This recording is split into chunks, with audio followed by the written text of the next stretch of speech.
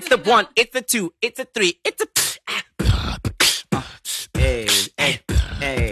Float, Linda, float, Linda, float. Okay, this a wellness podcast. This the wellness plug podcast. This the wellness plug podcast. The name is Dr. G. Hey, That's who I be. everywhere I go, I ride with G-O-D. You know, because we ride it with God. Don't leave me. Whew! Here we are. That's it. Here we are. The Wellness Plug back again for another episode. Oh my goodness.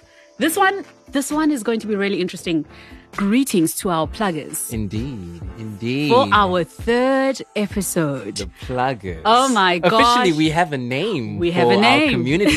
It's made up of pluggers. People who are keen to plug into a way of living better from a health and wellness point of view. We are the pluggers. Right? Yeah. And as I guess what are we then in this community? Are we the honorable pluggers as the podcasters, or I'd say we are also part of the pluggers, because I think we are seekers of all things wellness, and so we are also pluggers in a certain way. But we also definitely are the plug. And as the plug, I want to officially welcome every single person who's been following us on social media, who's been listening to our current episodes. Thank you so much for the support. It's been really, really humbling to see how many people are plugged in and really curious about learning about their health and how to just do that road better. I don't know if there's such a thing as attaining perfection when it comes to looking after yourself, but what I really appreciate is people are curious. Yes. People are invested, and people are definitely, to a large degree, committed to just being a part of something that allows them to feel better, feel stronger, feel healthier. Yeah. And for that, we're grateful, right? Yeah, and the great thing for me is that the pluggers have been engaged in a meaningful and insightful kind of way, which is exactly what I think we were looking to do from the very beginning, is to not just, touch on the surface level of certain topics, but really have insightful and meaningful conversations that can translate into actual actions in people's lives that can ultimately make a difference. You couldn't have said that better. But to those of you who are listening to this for the first time, welcome to the Wellness Plug podcast. This is episode 3. My name is Dr. Tsidi Gule, aka Dr. G. I'm not rolling alone, but before I introduce my partner in work crime, I think that's what we're going to say today. A couple of questions that I'm going to drop to get you going on today's episode is, why do we work? Are you a workaholic? What is a workaholic anyway? And what is this work-life balance we're supposed to have? I'm sure you can tell by now we're in that work state of mind today. And it's such an important part to bring in the wellness perspective of this topic, because it takes up most of our daily lives. So officially, welcome pluggers to episode 3, Work, Work, Work. And yes, I almost sung it. I thought you were about to go into that melodic little flow right now. Work. I can always go there. But we're not here to honor some of the best artists in the world. We're here to discuss the actual topic. And with that, I want to welcome my work partner in crime today, Mr. Katlego Mabwe. Yes. Always great to see you, my friend. How are you? Sister. Wait. No, it's good. How am I today? It's been one of those, because it's been a while since we recorded. Yeah. The last episode, so a lot of time has elapsed, right. And a lot of things have transpired in that time, which, obviously life has its ups and downs.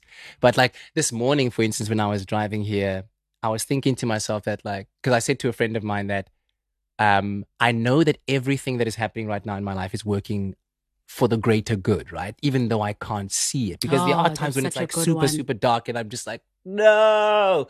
And then I thought of a metaphor of the tallest trees that you might see, let's say in a rainforest like the Amazon jungle, right? At some point, that tree was but a seed, right? That was deep down under the earth and had probably no idea, didn't have any idea of what it could become. But keeping the faith that there's a reason why it's still alive. There's a reason why all of these things are happening around it, whether it be germination, fertilization, and at one point it broke through the ground and it could see the sun for the first time, and from then onwards it was just rising. So I tend to kind of live with that metaphor in my head right now, because there's been some pretty dark times. But here we are today, and we're plugging into another reason to find meaning and purpose, which is for us talking to the pluggers about wellness. And yeah, so on that level, that's where I am today. I know that was very loaded. That was extremely loaded. It's one of the reasons I love you, though.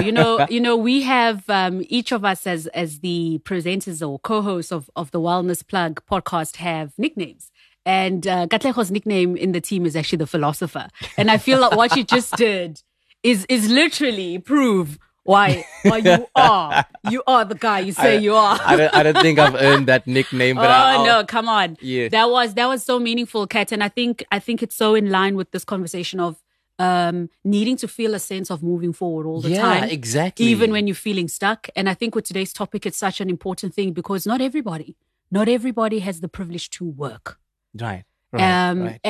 Whether you're working for cash or from a place of heart, you're volunteering, work requires a feeling that no matter what life is throwing at you, that you will still be able to push forward, make a difference, make an impact. And I think you contextualizing it in a context of what you're currently traveling is part of having these open wellness conversations, because people like to separate these things, right?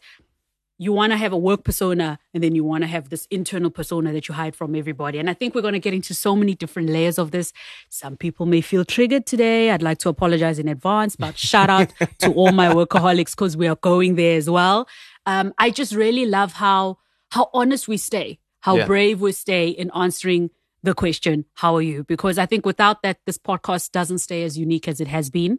It's so easy, as I always say, to just kind of throw things at people and almost prescribe and instruct on how people should think and feel about topics. What I really love about what we're building here is we really are going into a community of staying brave and connecting with what wellness really means, which is having these discussions and keeping ourselves accountable to staying the path of staying honest, no matter what we're going through in our own lives. And it's not easy, and it's not nice to admit that I'm not having the greatest day today. But like we've spoken about before, that it's in that acknowledgement that you start building a sense of resilience and strength. So speaking of which, how are you doing? I mean, oh my gosh, you look amazing. Thank you. I showed up for work. Hey. To those of you who have not seen me lately, a lot of my clients have been saying, Dr. G is back. I'm not sure what that means. But she was never gone.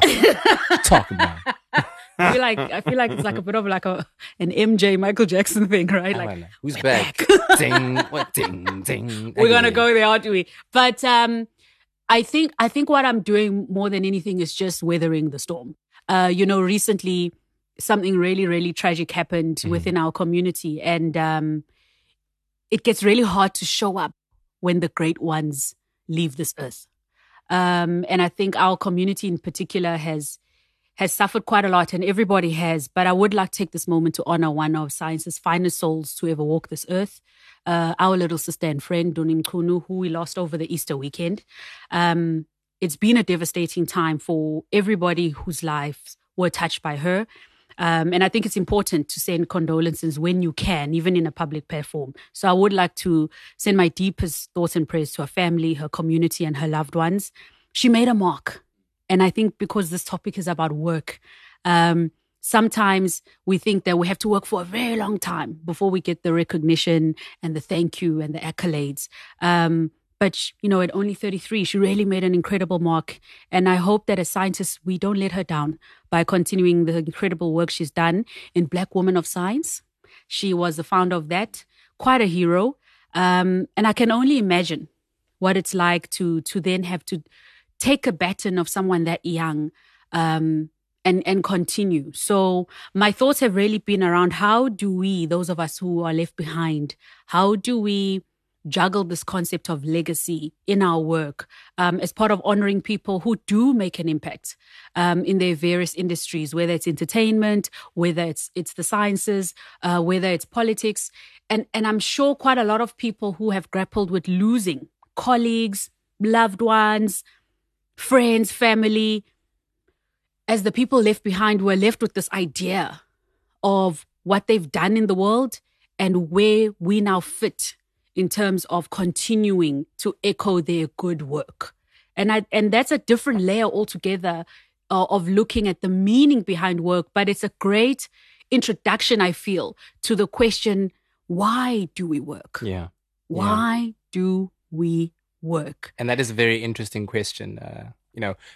Obviously, we must acknowledge that our friend and partner, Linda Majola, is not with us today because he is managing quite a hectic work schedule right now. Exactly. He's juggling all kinds of balls in the air, which is amazing for him because, obviously that represents progress in his life. But the question of why we work, that is, it's such an interesting one because I think for everyone, that reason is different, right? It might be for economic reasons, obviously, because we have this thing called money, which is the currency by which we live our lives. And therefore, it's an important part of it. Depending on the lifestyle that you want to lead, that currency can help you. And then, of course, there's purpose, there's passion that people work for. Absolutely. People work for so many different reasons. There's no one size that fits all. I agree. And our youngin may not be with us today, but I'm definitely, I'm very sure. And if you don't know who our youngin is, it's the fabulous Linda Majola. He's running around. He's the youngest. He's the youngest in our family. And we miss you, Linda. And we know that you'll be right back with us when you can. And that speaks to exactly what you're saying is this conversation of why do we work?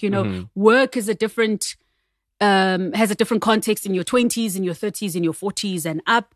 But I think there should be very key values and key reasons throughout your entire life that, I guess, make the concept of work worthwhile. And the reason I'm starting with that, almost the philosophical part of work, is because irrespective of what work you choose to do or you have to do, and I need to acknowledge that there are many people that don't always get the option of choosing what kind of work you do. The reasons of why you work need to be tied to something often that's greater than us meaning us as our individual selves, our needs. And for many, many people, and studies have shown this, the reason that people will get up and work is to provide for their families. Yeah, absolutely. In the different ways. Yeah, exactly. And it carries a lot of weight. Right. Especially when you think about the communities that we come from. Yes. And how, there's so much that's been poured into you as an individual in your development. And so don't get me started. The pressure that comes with what kind of job you take on, what you choose to do, and how that in some ways needs to filter back or trickle down back to, the people who made you who you are. And maybe that's even like a big part of the reason why a lot of, young Black people are not encouraged as such to follow passion and purpose. And that's a very good point, what is a Kat. practical thing? Like, right. What? You want to become an artist? You want to become a painter? Yeah? No. You must paint the house inside the walls and then go find a job so that you know what I mean? And I don't mean that in any kind of like, I hear you. Slight way. We have to understand the pressures of our communities and our parents and grandparents that brought us up. But it is kind of like one of those things that we need to reflect on and understand, why are you doing what you're doing? Absolutely. I think the historical reference of different cultures, different races, different genders, and how we've been socialized to think of work is an important layer. I have an interesting question for you as I go into this concept of wellness and work. When you were contemplating your life as the philosopher that you are, when you thought of the idea of work, was it a really deep discussion for you, or did you just kind of find yourself in something that you really enjoyed and then it became something that you call work? I think it was certainly the latter, because my idea of what I would do as a job or as work, never ever in my life, because you have an interesting history. It never manifested itself in where I am right now. Like there was a stage I remember in grade 2, I was like standing in line at assembly, and then the teachers were like, "What do you want to be when you grow up?" I'm like, "Ma'am, I want to be a scientist." You wanted to be one of us. At some point, yeah. At some point, I had We lost out, guys. I had a big passion for sports and cricket in particular, and so I wanted to be a Proteas cricket player at some point. Then I found out that I was quite okay at accounting. I was doing pretty well with the numbers, and then opportunity fell into my lap to study in the commerce side of things. And I was lined up to become an accountant. But my gosh, all throughout my life, music was always a passion of mine. And it was one of those things that I would do. Like, I sing when I'm happy, right? And it becomes like a breathing mechanism almost. Like, singing is breathing. And then I'm hearing you. Music led me to the world of entertainment. And the joy that I saw in people's eyes and their reactions from our performances made me feel like, but this is something that I could really attach myself to, because it gave me meaning and purpose. The fact that I could be on a stage and potentially change someone's outlook on the day and possibly their life, given a performance that we put together, absolutely, for me resonated much more than whatever paycheck I would get as crunching numbers, the executive of whatever. Obviously, it might have been great as well, but that's where the work thing came about, and how I found myself doing what I do. So there is this thread. You see, there is this thread in terms of almost a need for fulfillment. And I think that's one of the reasons it makes me realize that really, I think and I'm going to say this very candidly, Gen Zs, millennials, we are in a very unique position of privilege when you look historically into perhaps the choices our parents had on where they could find work that also fulfills their desire to impact the world in a different way. There must be something about being able to wake up every day and knowing that through what you do that you love, you impact someone positively. And whether it's in a professional sector, right? Like you said, now I'm realizing there's something new I learned about you. It's not just the accounting sector that lost you, the science sector lost you, but to also have to have the freedom, to choose what work you do. In countries like ours, that in itself is the first privilege of being able to enjoy meaningful work. And on the flip side, my story a little bit different. I knew as early as 13 that you wanted to be I wanted to be a doctor. Wow. So I was that obsessed kid. And my parents bought these encyclopedias I think they were called World Book. My parents are going to kill me if I forget those encyclopedias because I abused the heck out of those encyclopedias. So that was my first love with science. I actually read them. I think I've only opened an encyclopedia 5 times, and 3 times it was in Carter on a Windows 95 PC. I know, I was that girl. Growing up in Township, shout out to Iskawini, now known as Iskaleni. I was that girl in J2. My parents used to have the side hustle of selling things on the side, and one of those was encyclopedias. And it used to come with those encyclopedias came with a globe of the world. Wow. Oh my gosh, they used to light up. Come on. Who wouldn't be interested in science after that? I have such a vivid Were you walking memory. around with a stethoscope around your neck as well? It sounds like it. I might as well have been, because some people will testify that I used to border on stalking the local walking around, people being like, cough, the local cough. doctors. Let me hear your cough. Yeah? So I was seized by my passion. That's amazing. I was seized by my passion at that young age. And I always look back and I say, I'm always grateful to God that happened that early, because I couldn't see any other career path for me outside of medicine after that. And wow, the rest of my life kind of shaped itself to ensure that I continue on the path.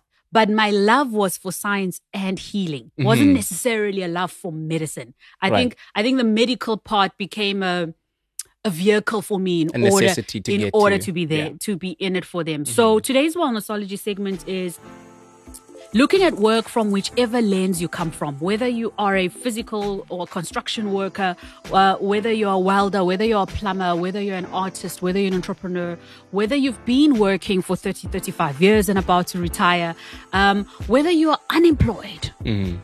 Which is a very real, big section, right? Reflection of a major part of our population, especially our young people. Right.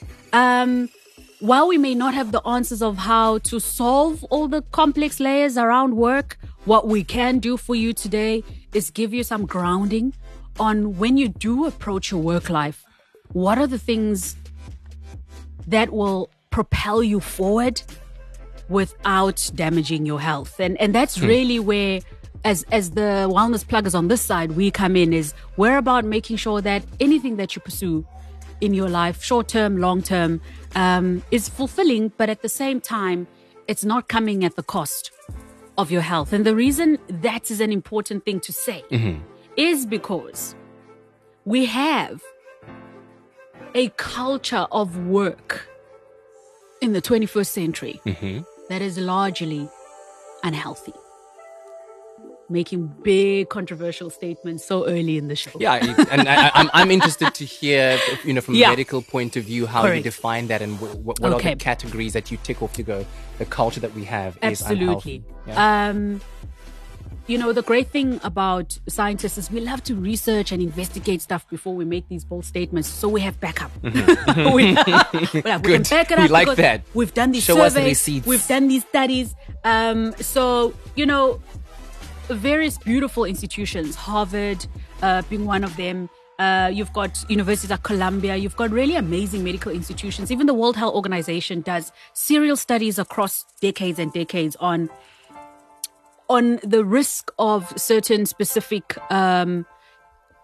hazards to your health and its relationship to work. Okay. And one of the things that has mushroomed, I guess, out of, I would say, maybe the last 5 decades of this research is this concept of accepting that perhaps there really is a genuine reality of a concept called workaholism, right? You may have heard people throw around this, I'm a workaholic.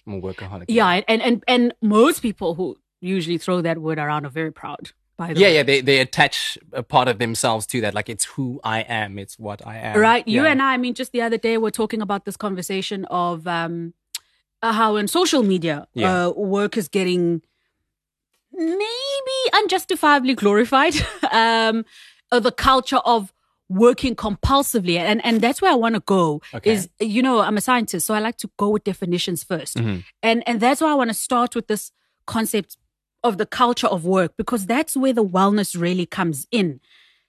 A workaholic is described as someone who works compulsively and works excessively hard and long hours to the cost of their sleep, their health, and their social functions. And the key thing here is to understand it's the cost. Right. The cost is not always visible until your life starts unraveling. So I guess is that where you kind of distinguish between being somebody who is hardworking versus somebody who is a workaholic? There we go. Because there it's at the cost of certain essentials that make your life more rounded and more balanced. 100%.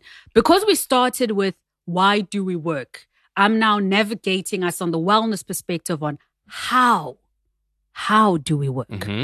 And the how, and if you look at this definition closely, what's interesting about this definition of workaholism is it looks at the how. So they work compulsively, they work excessively hard, and they work long hours.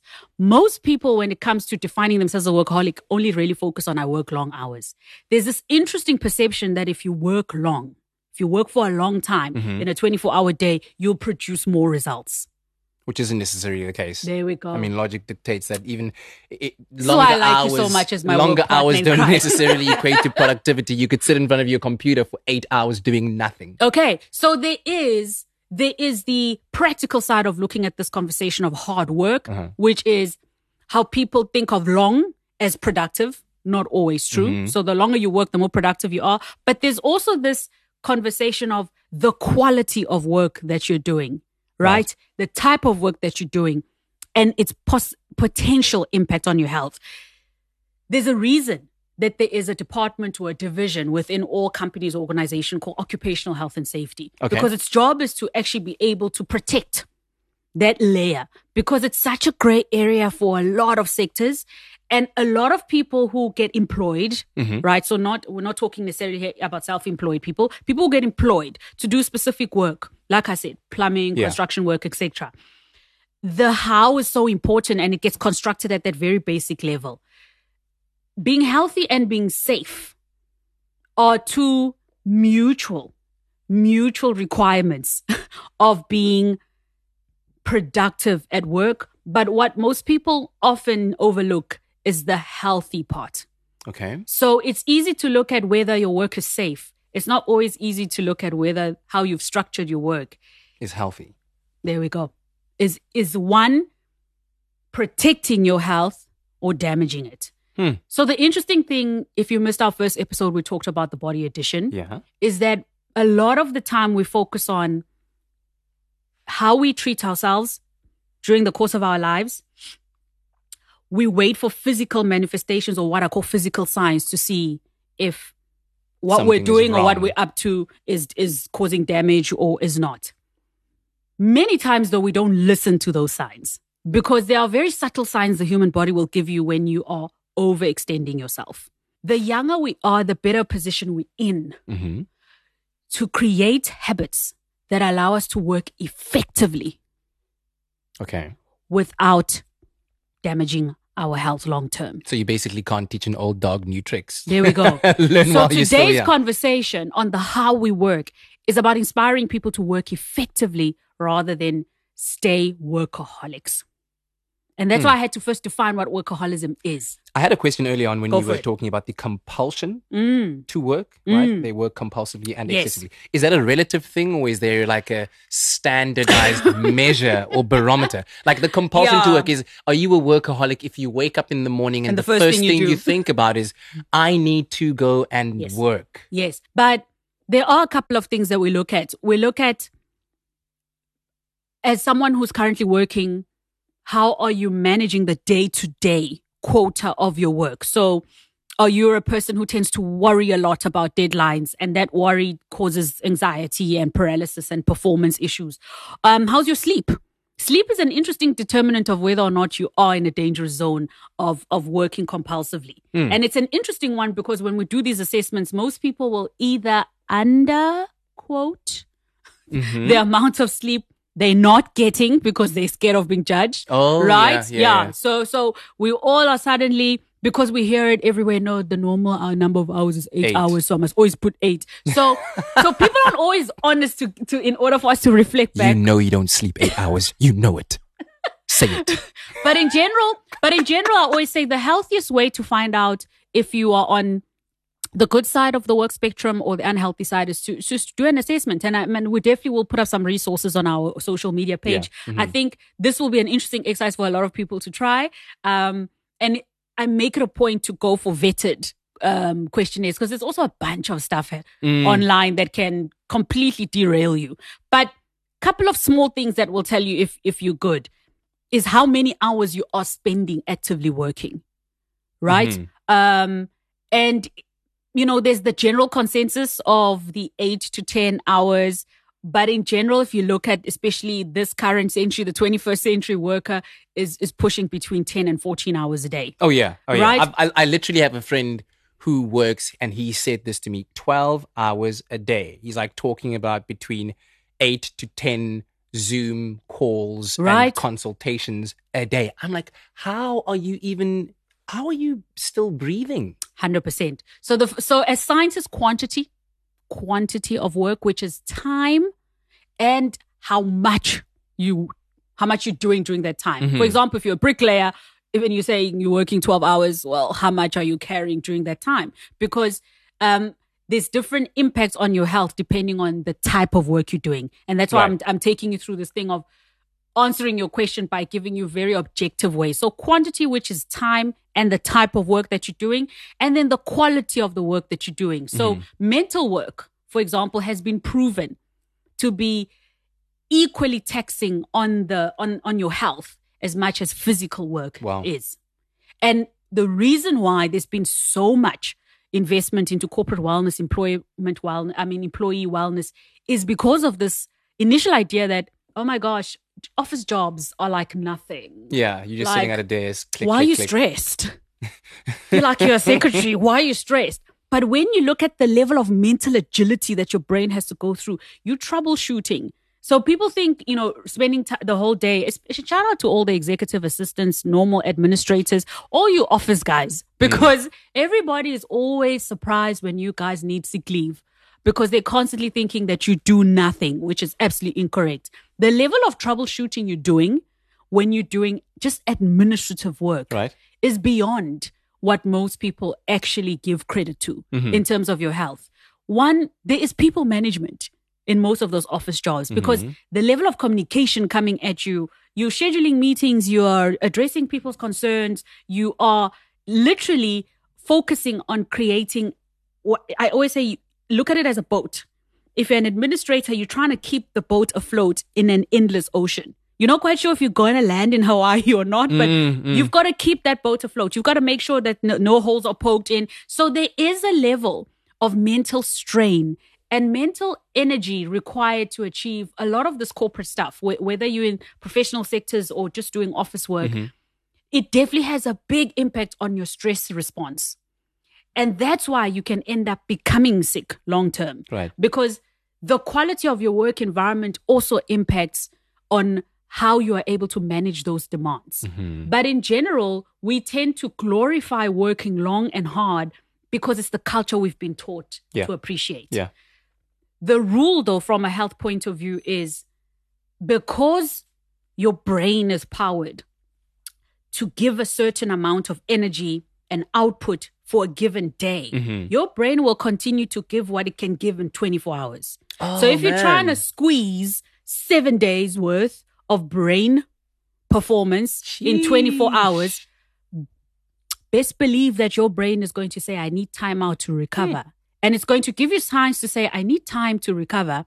And depending on whether you're listening or not, your brain's going to give you more signs and more signs. And if you're lucky, it's going to shut you down itself. Yeah. Which is why some people will say they push through these amazing deadlines for a couple of days and then they sleep for 3 or 5 days. That just like switched on a light bulb in my head now because, you were making the comparison between a bricklayer, which is physically exhausting and taxing, and versus somebody who sits behind a desk. Yeah. Your body can only exert so much energy. Like if you were to imagine lifting bricks, let's say you could possibly lift 500 bricks a day. After 500, your muscles are torn, they're tired, you physically cannot. And so in the same way, your brain, being part of your body, can only give so much a day. After a certain amount of strain, agility of the brain and the mind, tired. It just cannot do it anymore. It gets tired. And we tend to overlook that. It's like, wow. Where we don't spend enough time in the working hard conversation is in the recharging and the recovery phase. Your brain requires a certain amount of hours in a 24-hour given day to recharge and reboot itself. I've got a nerdy question. Uh-oh. The amount of energy exerted by your body is measured in kilojoules, right? Ooh. So what is the amount of energy that's exerted by your brain? Is that also kilojoules? Because it's energy, but it's not the same. Well, look, your body. A general principle that I do know, and I hope I don't misrepresent my neurologists out there, is that your brain requires, in general, 60% of the glucose, which is almost the primary energy source, right? Or in order to function, 60% of your natural glucose that you take in within your diet and that it can generate within itself. So in general, I like to always almost overlay things and say, by noting that the brain requires almost more than half of your body's energy in order to work properly, it is the dominant organ of the entire body. That in itself hopefully should answer your question to say, okay, that guy, when you eat and they talk about you eating for your brain, yes, it's actually very true.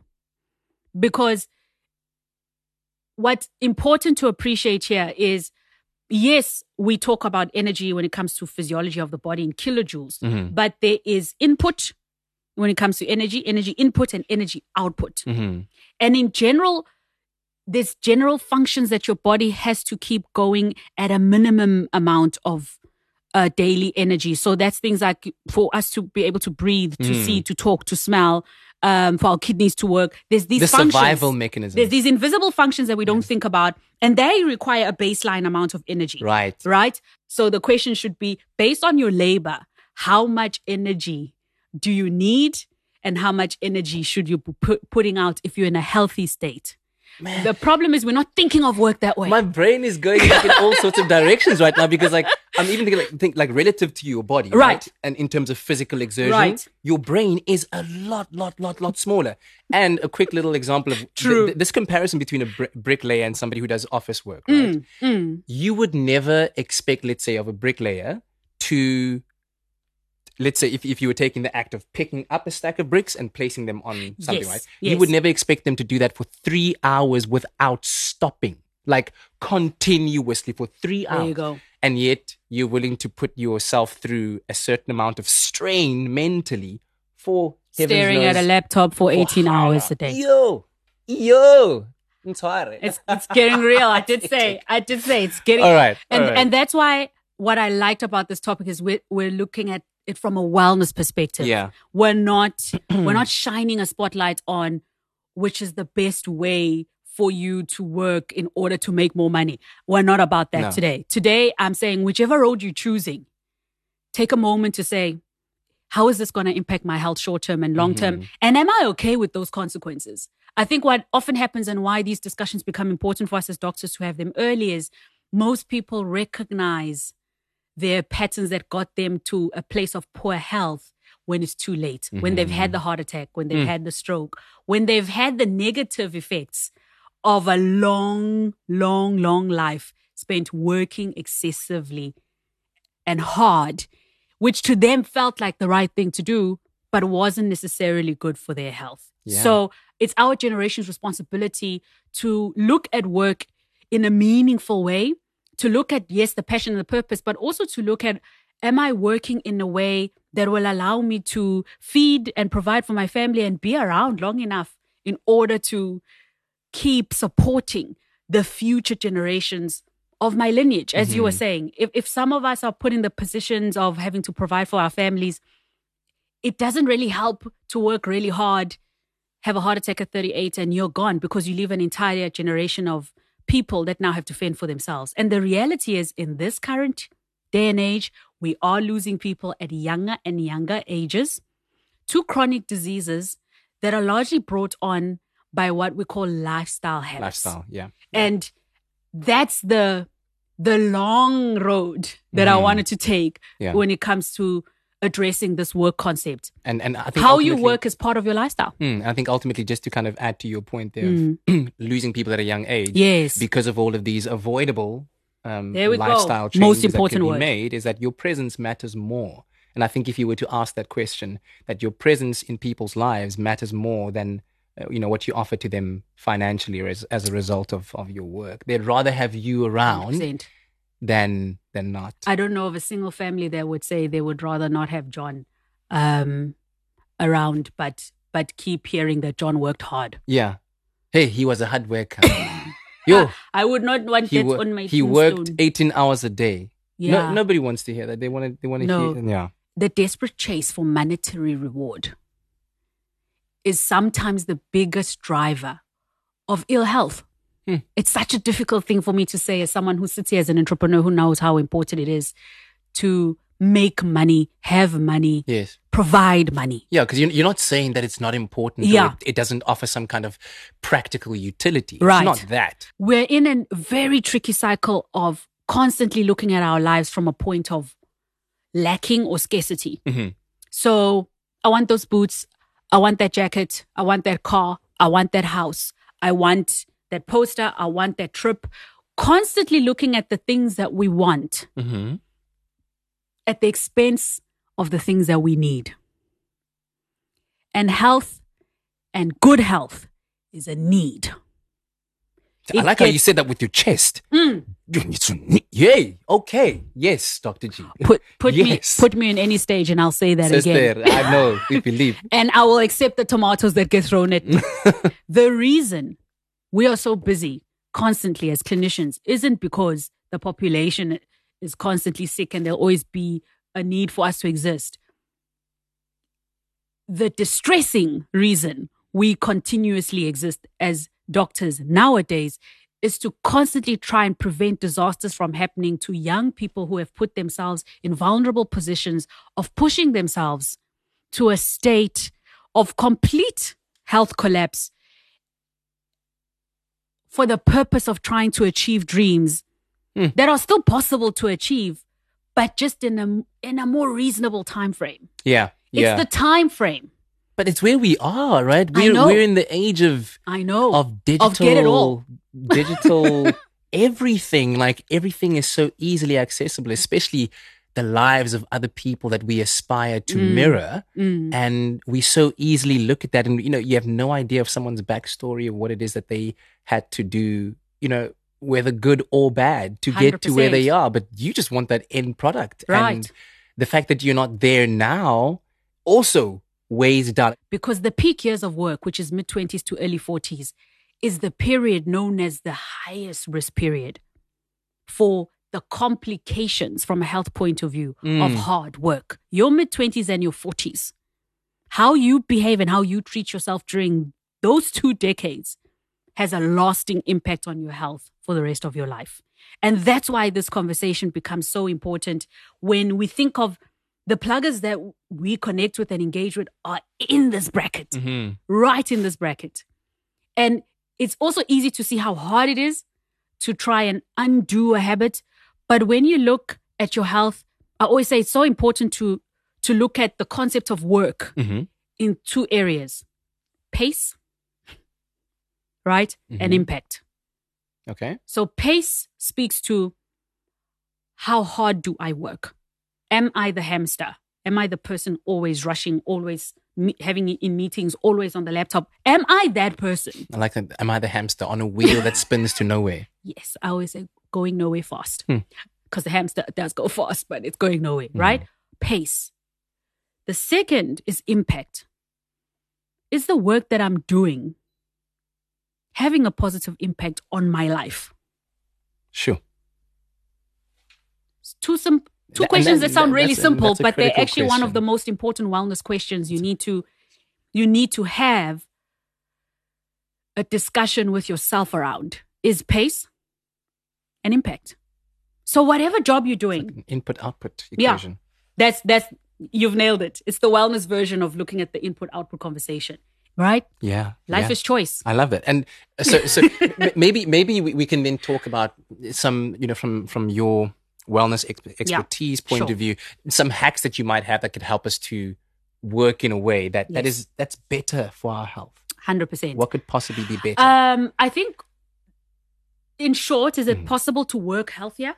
Yeah, I think, yes, it is. Okay. As we've established, it is possible to I like work hearing that from healthier. an entrepreneur, self-employed artist, because you guys are usually the group that doesn't always say yes to that answer because you feel the most pressure to produce.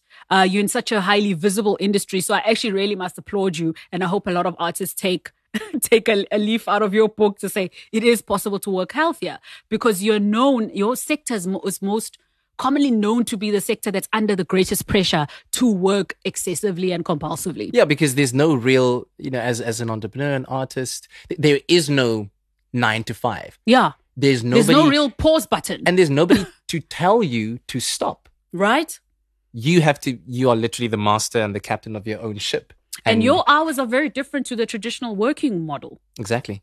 Arguably, Absolutely. right? Absolutely. Exactly what you've said. You're not a typical 9 to 5, and you are the highest risk of falling prey to not just physical illnesses, but mental health illnesses. And the pressure you place on yourself to constantly be productive. Otherwise, what are you doing with your life when people are out there working so hard? What are you doing? It's that guilt. So what we often don't talk about as this generation is the guilt of working effectively. When we see other people, and that's why pace and impact are so important. Why? Because pace addresses that guilt. If I'm not working at the same intensity as Sipho, am I going to achieve less than him? Well, my first question is, as your doctor, why are we comparing ourselves to Sipho? What's our goal? What's our list of things we want to achieve? But getting back to the hacks, and I think it's a really important place to to go because I think probably by now a lot of our listeners are going, oh gosh, I feel so bad now.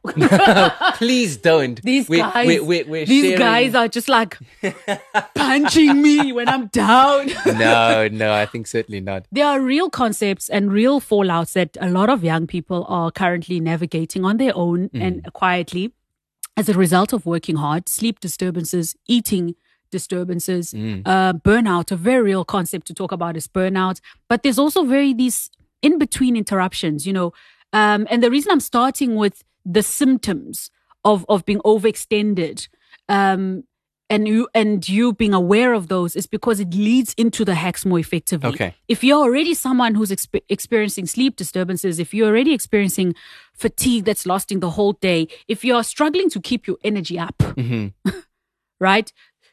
And you're starting to have days where you're not obviously sick, but you're not feeling like yourself. Yes. You are already in that interesting gray energy capacity area where it's important to seek the expert advice of a medical professional to find out what is going on. Because work and how we work affects primarily energy and capacity. You have to be mindful first of what your normal energy capacity is in order to address the problem when it hits. So the first hack for me is know what your normal energy and capacity is. And I'll give you an example. Okay. Because you guys love examples. Okay. So Esive, and he's here so I can use him as an example, right? An entrepreneur, mid-20s, wakes up at a certain time, knows what time. If I ask you, what time do you wake up every day, Sive? Most of you, more than 90% of you can give me a very accurate aggregate figure of within 2 hours of your waking time, whether it's between 5 and 7, whether it's between 6 and 8. All of us actually know our waking time. Then my second question, usually as a doctor to help you understand your energy and capacities, what time is your body usually tired and wants to sleep? Am I hearing silence in the room? Yeah, probably. Can anyone Because we're not aware of it, right? Right. We're not aware of it. Or we've ignored it for so long that you could never be able to answer that. That's why Dr. G's first lifestyle hack is, it's easy for you to answer the first question. The second question is the most important one because it gives you a nice window of how you've been treating your body in a 24-hour cycle. So I'll give you mine. I'll put myself on the guillotine to give an example. I wake up, right, between 4:30 and 5:30 every morning.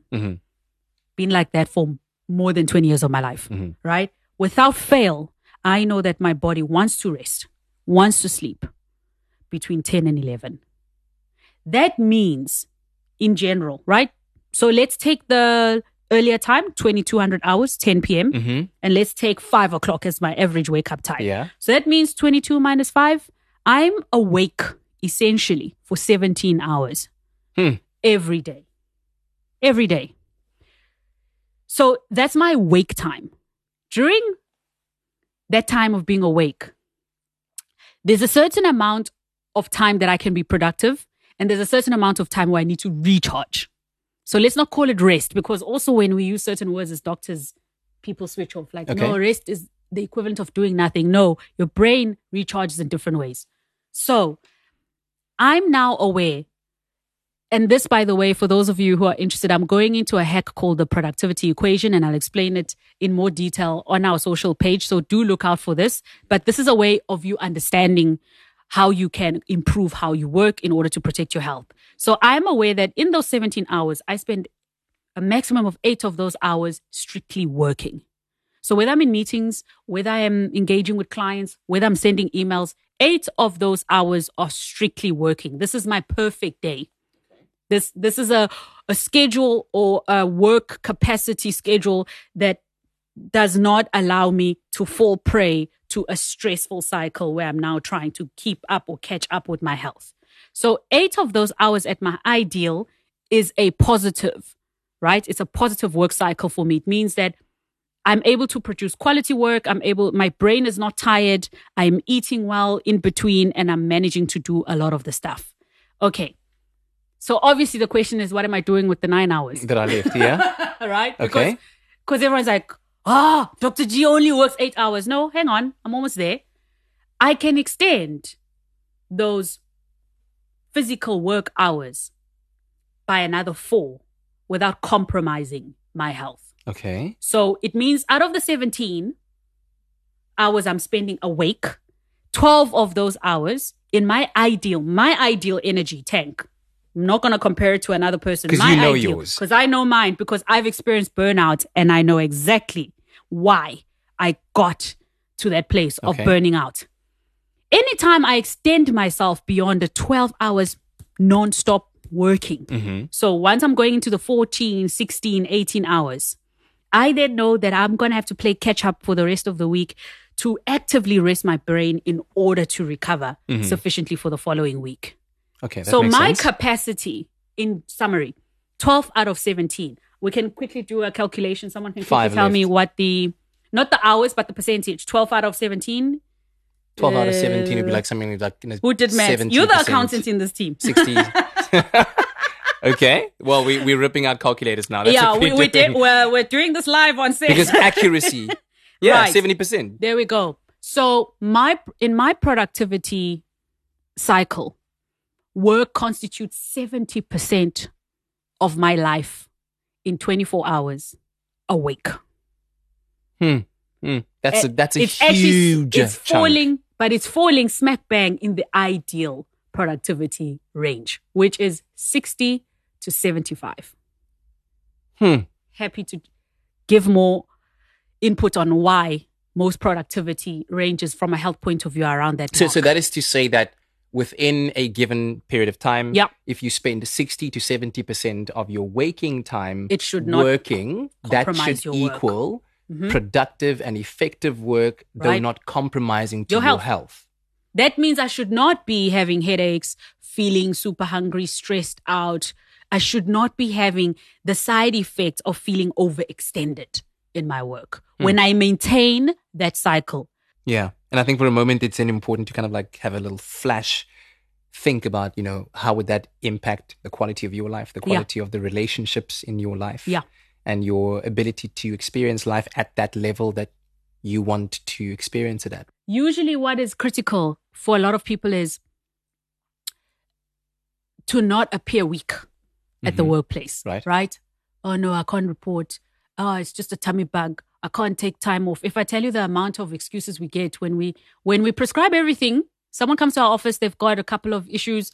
We prescribe everything and then we say, you need to take time off for 3 days. Doc, no, I can't. No, I've got this very important project that I'm doing. And I go, okay, I am addressing the fact that in order for you to get back to work in great shape and be able to continue to produce the work you're doing, these different systems inside your body right now need this amount of time in order to get back to normal. You telling me that you don't have time for that is the same thing as telling me that you are quite okay running yourself to the ground and coming back and saying, I don't know why that happened. So be sure to communicate your Sick needs. leave your is a health need. Yeah. Trust that as doctors, we prescribe it out of understanding how your body works and how it's going to repair itself back into the shape you need it to in order to get back in the game and do your best.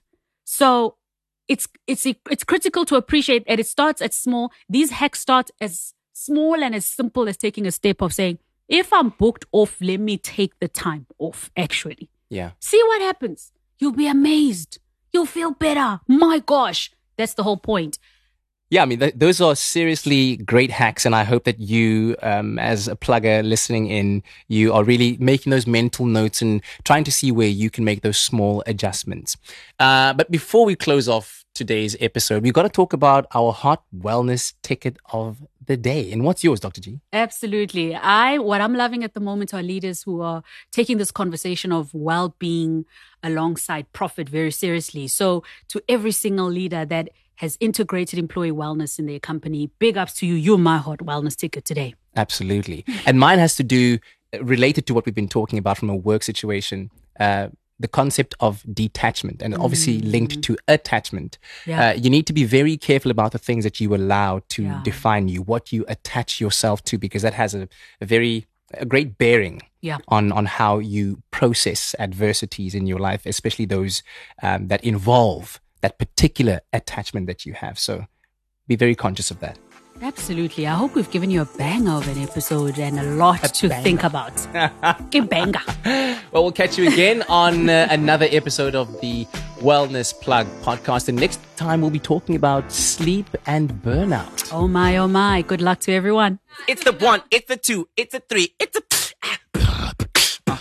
Hey, hey, hey. Float, Linda, float, Linda, float. Okay, it's a wellness podcast.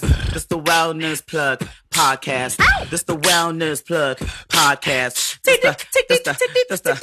name is Dr. G. Hey, That's who I be. everywhere I go, I ride with G-O-D. You know, because we ride it with God. Don't